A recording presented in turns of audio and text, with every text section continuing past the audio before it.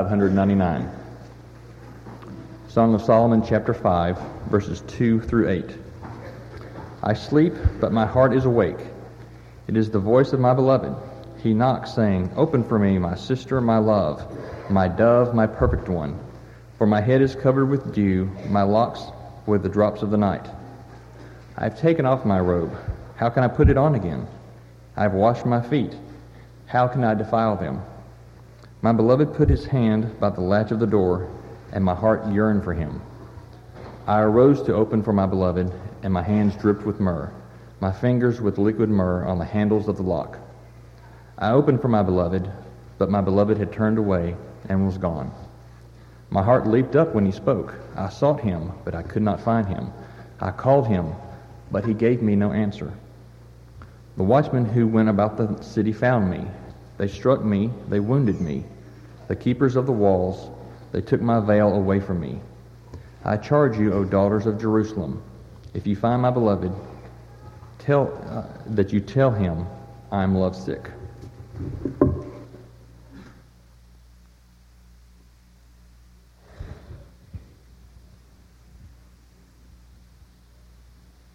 Good morning. It is good to see each of you. And if you're visiting with us again, we welcome you. How wonderful it is to have the new individuals and families with us that were announced this morning. We are so thankful for you, and we're so glad that you're here. We look forward to serving God together, as has already been mentioned in the prayer. What a blessing we have to be in the community that we are in, and what an opportunity we have to be in this community at this time. And let's continue to serve God together and simply strive to be exactly what God wants us to be. We want to be that here, but we also want to be it in our homes. And so we've been looking at a short series of lessons out of the Song of Solomon, a book where from the beginning, the first verse to the last verse at the end of the 8th chapter, it's a book where God says, let me show you a picture of a love story. Let me show you how I intend for a man and a woman to be attracted to each other. Let me show you the way I want them to spend time together and things that I want them to restrain and take out of their relationship and things that I want you to put into their relationship. Coming to the end of the 3rd chapter, we see their wedding, and we see how God would like for a wedding to be. We go into the 4th chapter, and the honeymoon is not just brushed over, but it is described in detail. And as we've already mentioned a couple of weeks ago, it may come to a surprise to us, but yet it ought not, because the Bible is real. The Bible comes to our day-to-day life. And so it ought not be a surprise that when we end the honeymoon, and it's summarized in the 5th chapter in verse 1 and 2, the very next verse, what's it going to be? The very next verse is conflict. That's right. After the honeymoon, what takes place? Conflict. I heard a guy speak a few weeks ago, and as he was speaking, he said, I was always told that if you could make it through your honeymoon, everything would be great if you didn't have a fight on your honeymoon. He said, I was so nervous on the honeymoon thinking we were going to have this big knock-down, drag-out fight. And he said, the honeymoon went well. And I thought, well, we have it made. He said, a few weeks later, I had some time to kill in the middle of the day, and I stopped at a new automobile dealership, just going to kill some time. He said, next thing I knew, I was driving the truck of my dreams. He said, the next thing I knew, I was saying, I'm going to give you an offer. I know you can't accept it, but here it is. And they accepted it. He said, the next thing I knew, I was driving home. And as you can imagine, he had an evening full of conflict. Now, some have wondered, does this conflict carry over to the animal kingdom? I guess this picture right here proves that it probably does. But, no, let's go ahead and move from that picture. But it kind of makes us wonder. It makes us wonder if God knows that we're going to experience conflict, surely He addresses it. He does. Surely He gives us solutions for conflict, and that's what we'll study this morning. We can't cover everything about conflict resolution. The truth is, we could have a series of sermons for months long as we talked about aspects and things that need to be considered as we think about the resolutions. But this morning, we can cover some things that are talked about here in Song of Solomon. But I want to begin with this in mind, and that is how we need to accept, number one, the fact I live in a relationship that experiences conflict. If we're not willing to be honest enough with ourselves to say that, we're probably not going to be willing enough to be honest with ourselves to resolve conflict. Maybe you've heard individuals say, well, I can tell you what, we just never have any kind of conflict. There's a few things going on in that relationship. It may be, number one, they're lying. And maybe they're unintentional with that lie, but it could be that they're lying, because the fact is no two people see everything the same. There's no way that a man and woman are going to get married and they're going to come back from their honeymoon and they're going to say, this is unbelievable. You know what? We like exactly the same foods. We like exactly the same restaurants. You know, when we were looking for homes, we like exactly the same kind of home. We like it to be decorated exactly the same way. And when it comes to our family automobile, we both picked out the same exact automobile and the same colors, accessories. Well, you would know just hearing that much that something's wrong with a couple that's talking like that. Someone's not being open and honest. If we're going to be honest with individuals, we're going to have conflicts with individuals. Now, the second thing that might be experienced when someone says that we just don't have any conflict, it could be that there's no intimacy in that relationship. When we use the word intimacy here, we're not talking about necessarily the physical relationship. We're talking about the blending of lives. You see, if you and I are even going to be close friends, the closer we are to each other and the more our lives are intertwined with each other, the more conflicts we're going to work through. Well, if we're going to be close friends with our spouse and we're going to live on a daily basis with our lives intertwined with our spouse, that ought to be our very best friend, we can rest assured that there are going to be conflicts that have to be worked through. I think about a cartoon I saw one time. It's just one frame cartoon. It was two old guys playing cards. And one looks over the top of his hand and he says to the other, yeah, since she lives in Florida and I moved to California, me and my wife hadn't had a fight in 2 years. Well, with that kind of separation, you can probably avoid most conflicts. Some people actually live in the same house, but yet they're separated. They're more like roommates under the same roof. And those people can literally brag of the fact, oh yeah, we hardly ever have conflict. Why? Because their lives aren't intertwined. In other words, they don't have a healthy relationship. They don't have the relationship the way God designed it. A third thing that might be taking place is that a relationship can come to the point where one domineers the relationship and the other serves, if you will, as a doormat. Maybe early on in the relationship, the one that has become completely passive at one time maybe stood up. Maybe they asked for things the way they thought that they ought to be. But because of abuse, whether verbal, emotional, even physical, the one has decided the only thing that I can do is just let him or her always have their way. Now, friends, that's not at all the way God designed relationships, but those people can eventually boast of the fact that says, we never have conflict. I want you to imagine in your mind the couple that you say, in my mind, that's what I want to be. They just seem like the perfect couple. I know when Tracy and I were newlyweds, we used to watch this couple walk into church together, and we'd go eat in their home, and they were so impressive. They'd been married almost 60 years. He was a corporate leader in his community. He was a very strong leader in the church. And he was a little white-haired man, and his wife was a real little petite blonde. And here they were pushing 60 years of marriage, and every time they come walking in the church building, they had their arms swinging together. They were holding hands. And you just looked at them as a young couple and says, I want to be able to experience that after 60 years of marriage. Picture in your mind who you think is, they just got the marriage that you say, that's the kind of marriage I want to have. Now picture over here a marriage that you say, that marriage is just barely surviving. And then you say, what's the difference in the two? There's a lot of people that would say the difference is this one is full of conflict and this one never has conflict, and that's not true. They both have conflict. It's just one has learned to resolve the conflict in a healthy manner, and the other has not. So I beg you, let's not look at conflict as if we're an ostrich with our head in the sand that says, oh, we just don't have it. We just don't have to worry about that. Let's pull our head out of the sand and say, you know what? If I'm going to have the close relationship with my spouse that I want to have, we're going to have conflict. Now let's make sure that we can resolve this in a way that God would want it to be resolved.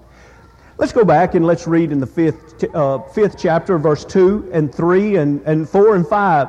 And let's see this moment of conflict. If you'll keep in mind that Song of Solomon is written in poetry, and so we have to be able to go in and see the symbolism. And once we see the symbolism, the story just unfolds. Also, we'll make a few notes as we read along through here, some cultural differences that would be different for us today.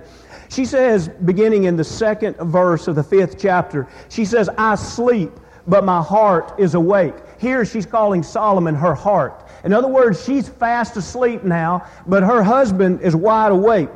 It is the voice of my beloved. He knocks, saying, open for me, my sister, my love. Using a word sister here the way we do not use it, but simply meaning one that is very close to him. Also, what's very different in today's society is that we're used to husband and wives sharing the same living quarters because they were royalty, because of the riches that he had. They did not share the same living quarters. And so as he's knocking here, wanting to enter in, he's not asking, can I come to my own bed? He's asking, can I enter into your living quarters of the house? And so notice here, he says, my dove, my perfect one, but then he describes what kind of day that he has had at work. He says, for my head is covered with dew, my locks with the drops of the night. In other words, here is a man, royalty, the king. He's been out doing the business of the kingdom, it appears to be, all day long. And even this business has carried him deep into the night. We would say today this is a man coming home after a long, long day of work. The dew has fallen on his head. He's ready to come home to his bride, and he knocks on the chamber doors, and she says, I have taken off my robe. How can I put it on again? I've washed my feet. How can I defile them again? What's happened here? Our first thought would be flimsy excuses. You mean that she can't put the robe on that she previously had on? Keep in mind, she was asleep. He's disturbing her. Can she really not get up and open the door and then go back and wash her feet as to not mess up the sheets of royalty? With deeper thought, most of us, and exactly for sure you women, would probably understand that there was probably a lot more that happened that day. We don't know. The poetry doesn't tell us. But this woman is probably hurt. She might have thought that he was coming home for a special evening, for a special dinner. She might have thought that he's been late several nights this week. She might have looked forward to spending time with her husband after marriage, thinking that now we are married, I just don't get to see him like I would want to see him. You see, her answers here are probably not completely honest. She's probably not at this point saying, I'm just unwilling to put a robe on or walk across the floor. But she is saying, because of the hurt that I've experienced, I'm rejecting you right now. Conflict. It happens to the best of couples. I don't know of a greater opportunity to experience and practice Christianity than in the boundaries of marriage. Marriage gives us so many opportunities to practice Christian characteristics. In other words, if you'll think with me at this time, I want you to think about just some basic principles that probably most of us here know these principles. And think about how they could be experienced at this time. The second greatest command, love thy neighbor as thyself. You see, here, when conflict is when both parties feel harmed. You think both of these feel harmed at this point? Absolutely. We don't know all the details of why she feels harmed, but she feels harmed. We know he has to feel harmed. He's come in after a long day, and he's ready to see his bride, and she won't even open the door. He feels rejection. But what if both of them at this point could say, pause for a minute. We're godly people. Let's practice the second greatest command here. Let's love the other as we love ourselves. Let's practice the golden rule here. Let's do unto the other as we would have them do unto us. Let me try to figure out what is the pain that she's experiencing right now. Maybe she could think of him. What is it that he has gone through today? If they both could just practice the golden rule, or if they both could be unselfish. You remember that Jesus was the one that said, if any man will come after me, let him deny himself, take up his cross, and follow me. So if we truly are Christians, we're unselfish people. That means we're unselfish also with our spouse, where we can honestly say, it's not all about me. I'm very much concerned about you. I'm very much concerned about us. And you know what else we learn? We learn another basic principle in Christianity, and it's called the extra mile. Going the second mile. For whatever reason at this point, she's not willing to go that second mile. And the conflict is churning. But note this. When we see times like this, what is so important is that we do not begin to mirror the emotions that are about us. Look with me, if you will, to the 6th verse. As we look in the 6th verse, she says, I opened for my beloved, but my beloved had turned away and was gone. My heart leaped up when he spoke. I sought him, but I could not find him. I called him, but he gave me no answer. Do you see what's happened here? Solomon had to make a decision. At this point, Solomon was being rejected. Have you ever been to the point where at the time that your spouse or someone you know or love has said something and you immediately answered out of anger instead of answering from a clear thought of what is right?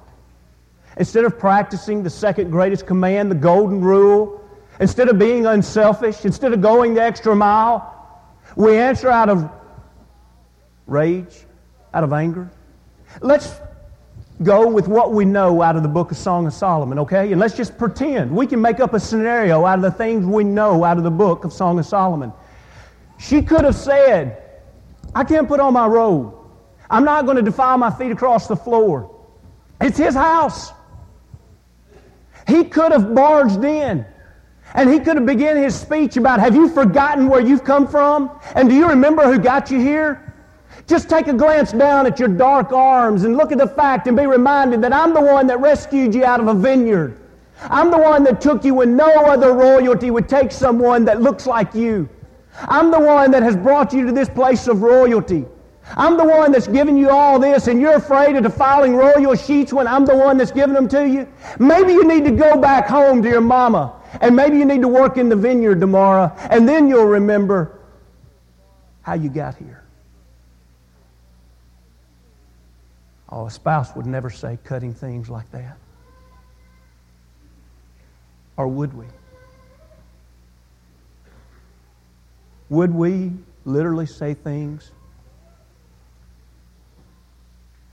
that cut our spouses to the quick? A great lesson to learn from Solomon at this time is that Solomon would not mirror the emotions that were stirring. She rejected him, and maybe she did so because of something that he had done earlier that day. But the point is, somebody at the time of conflict has to stop mirroring. Someone has to say, I want to do the right thing. And what did he do? He walked away. Why did he walk away? Because she told him to walk away. She told him, I'm not putting my robe on. I'm not coming across the floor. So he decided to do something that required a lot of discipline, a lot of wisdom, and a lot of long suffering. Now what's neat when we read in Song of Solomon is we can read other passages this same man wrote. I'd like for us to go back and see 3 passages that he wrote about these very same things. Not necessarily in the same context of husband and wife, but definitely in the context of relationships. And notice what he says in Proverbs the 16th chapter. Proverbs the 16th chapter, notice the discipline that he speaks of. He says in verse 32, "He who is slow to anger is better than the mighty, and he who rules his spirit than he who takes a city." Now, as you know, the book of Proverbs, oftentimes there'll be what appears to us 2 sentences in the same verse. In other words, 2 sentences in the same proverb. And the 2 sentences are given to bring a little bit of clarity, but there's not a whole lot of clarity. It's almost like saying the same thing again, and it's for emphasis' sake. And this is one of those proverbs that are written in that form. And so he talks about what to them would have been something very common, and that is a mighty man. Remember, his father had 37 mighty men that were the closest around him. They were the warriors that he depended on to protect him and his royalty, and when he needed a job done, they were the go-to men. And so mighty men were hailed in that day and time. You remember his father, when he would go out and slay a whole city, he would come back into town, and people would talk about, the ladies would sing how Saul has killed his thousands, but David his 10,000s. They knew about mighty men. They knew about men that could destroy cities, and they promoted those people in their society. And Solomon writes, and he says, I want to tell you about something that's better than a mighty man. It's one who doesn't speak from anger. Well, what does he speak from? Notice the next phrase. He speaks from his own spirit. In other words, we don't mirror the other person's response. Whether it's with your spouse or a co-worker or a neighbor, this week all of us will probably be provoked to say something out of emotion. And I beg us this morning to stop and say, no, I'm not going to do that. I'm going to be disciplined enough that when someone says something, I'm not going to mirror what they say, but I'm going to pause for a minute and I'm going to reflect what I, as a child of God, ought to say, and I'm going to say what I believe is right to say. I'm not going to participate in the moment of emotion. Let's go to the next chapter, the 17th chapter, and look at verse 14 as he speaks of wisdom. He says, the beginning of strife is like releasing water. Therefore, stop contention before a quarrel starts. What great wisdom when we know how to deal with contentions. Right now, if I had a container of water in my hand, and I said, at what point would be the easiest time to clean up this disaster? And I started going like this right here. All of us would say, well, the easiest time is just stop before you start spilling it. When's the time to fix a canal, or when's the time to repair a dam? We all know the time is before it starts leaking.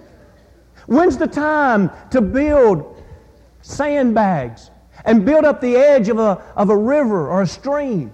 We all know that the time to build it is before the water actually starts to flood.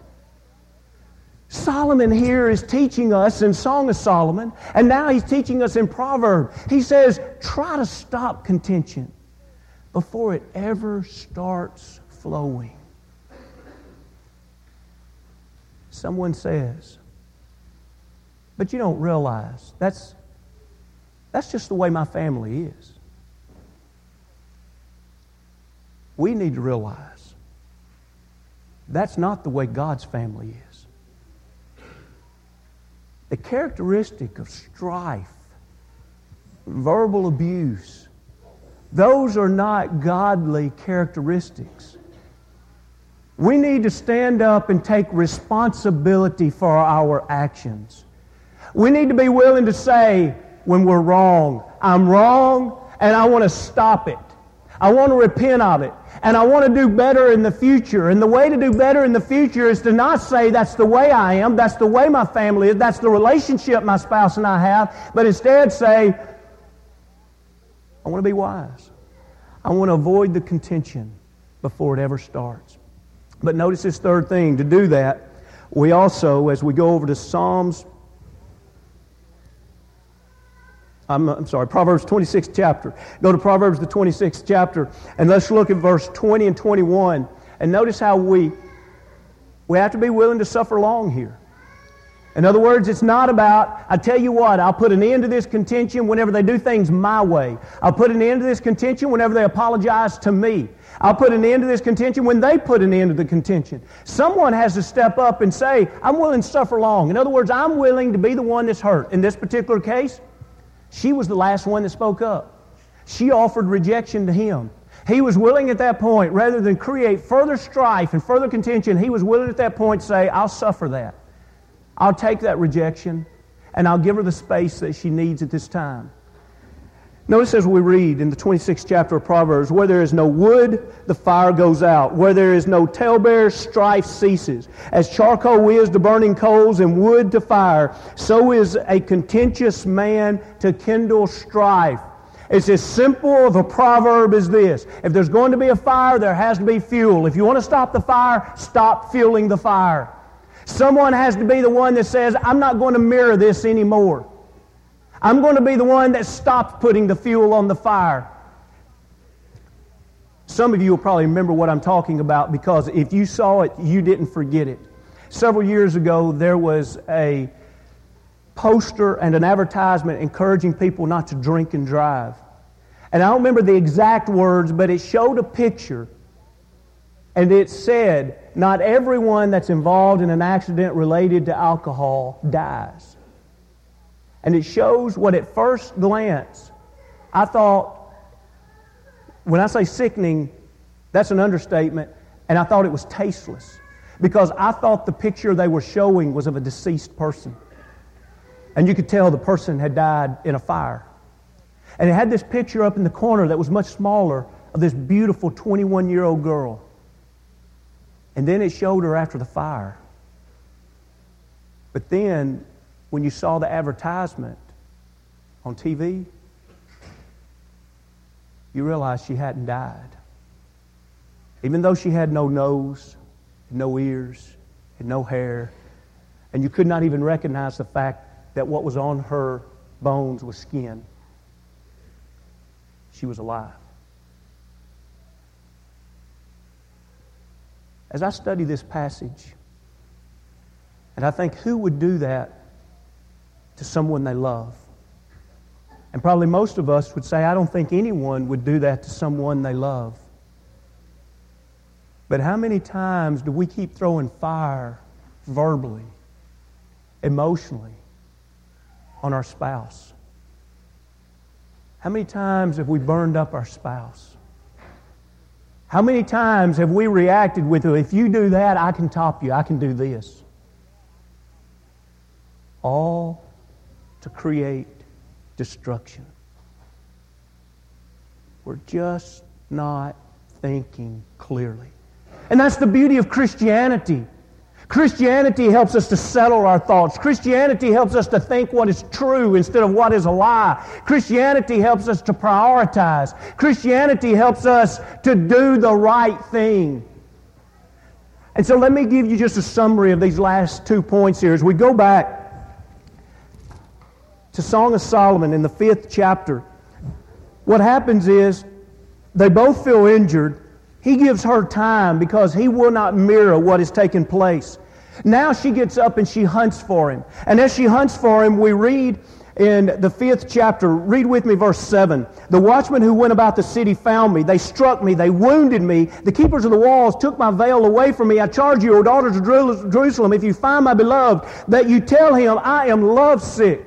Now, if we were going to go back and study other poetry, there's a real neat thing here, and that is the aspect of the watchmen. Watchmen were not rogues. They weren't vandals out in the middle of the night. Watchmen were the ones that stood up in the towers and they watched and protected the city. They looked out for enemies that were to come and they made sure that the people inside were safe. Now tell me something. Why is the watchman here wounding her? When we go and we see the same author, Solomon, write in Psalms 127 and 1, we see that he also speaks and he uses the same idea of the watchman, and it's people that either represent God or they live their life in a representation of God. And notice he says, Unless the Lord builds the house, they labor in vain who build it. Unless the Lord guards the city, the watchman stays awake in vain. When we go back to Song of Solomon, we see in the 3rd chapter, before their wedding, she was going about and she was searching for the right man, for the right kind of man to marry. And it was the watchman that helped her find her godly husband. What's the point? The watchman is a representation of God. He didn't stay back to punish his wife. Please get this point, because you may not have ever heard this point in your life preached. He didn't stay back to punish his wife. He allowed her godly conscience and God time to do it. That's the beauty of being married to a Christian. And it's a fact that nowhere in the Scriptures do we have a right to punish our spouse. Nowhere. Godly parents punish children, but godly spouses never punish each other. It's not our place. Well, they did wrong. Okay, we married someone that did wrong. It's not our place to punish them. Well, what do? Just hope they grow closer to God. And if they grow closer to God, their godly conscience and God, remember Hebrews 12th chapter, God will chastise people. And what happens? Now she loves her husband more than ever. Now, if you read the rest of the 5th chapter, she wants to find her husband. When she goes searching for him, you know where she's going to find him? He's back at Mama's house. No. He's out carousing with other women. No. You're going to find him out doing his work in his what's called in poetry his garden. It's his kingdom. He's out there with his citizens. He's back to where he needs to be. The point is, in time of conflict, we need to do the right thing. Will we have conflict? Absolutely. There's going to be times that we both feel harmed.